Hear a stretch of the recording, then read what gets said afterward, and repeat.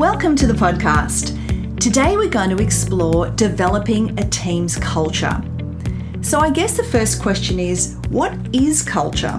It's something we hear people talk about a lot these days, particularly in regards to business. Oh, that company's got an amazing culture. Or, oh, look at that company, what a terrible culture they have.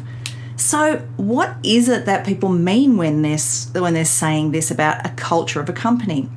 Well, culture really boils down to patterns of behaviour that are either encouraged, discouraged, or tolerated over time. So it's really important to develop a strong team culture if you want to have a high-performing property management team, if you want to have a high staff retention, and if you want to experience growth, which I know all businesses do.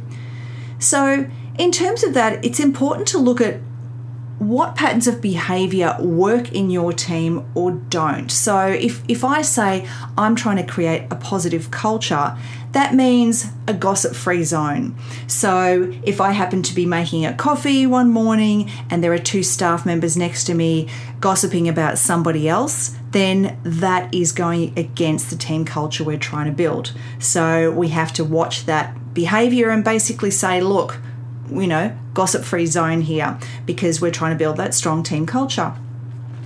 But humans really are hardwired to fit in with our tribes, whatever that may be. You have all worked in a team where it's got that more negative sort of feeling to it, and it's like a vortex. And once one person starts gossiping about things, everybody else seems to get dragged into it. And before you know it, you wonder why you're not looking forward to going to work.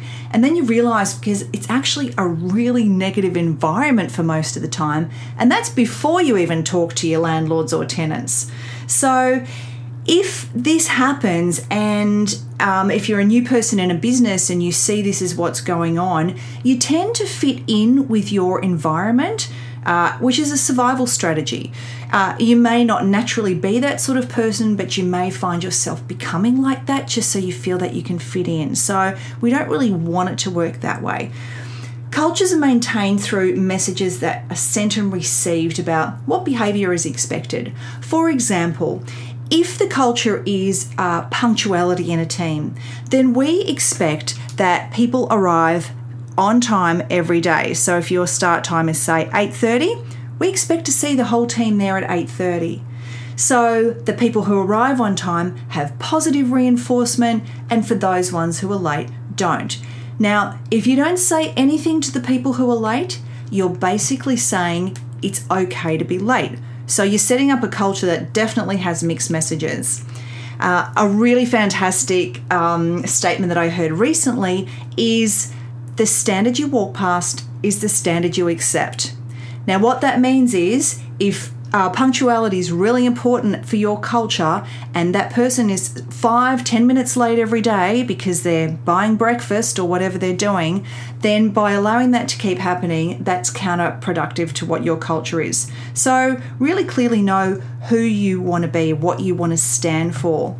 And this definitely influences new team members. If a new team member comes in and they know that, wow, everybody's on time, everybody fills in their KPIs every week, they're excited, they want to see how successful they've been, it will certainly make that new team member know that this is the level that's a minimum standard and that they have to lift their game in order to stay part of that team.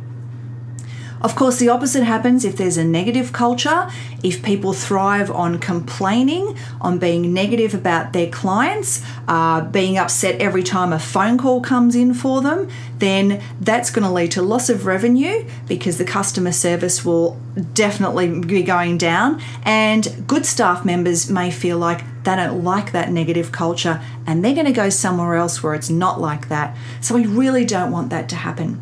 So it's important that you have a think about, what is your team's culture? Do you have one? What patterns do you have in your team? Or what patterns would you like to have in your team to turn it into an amazing place to come to every day? Okay, it's now time to refer to the worksheet and case study for further discussion with your team. Thank you and enjoy.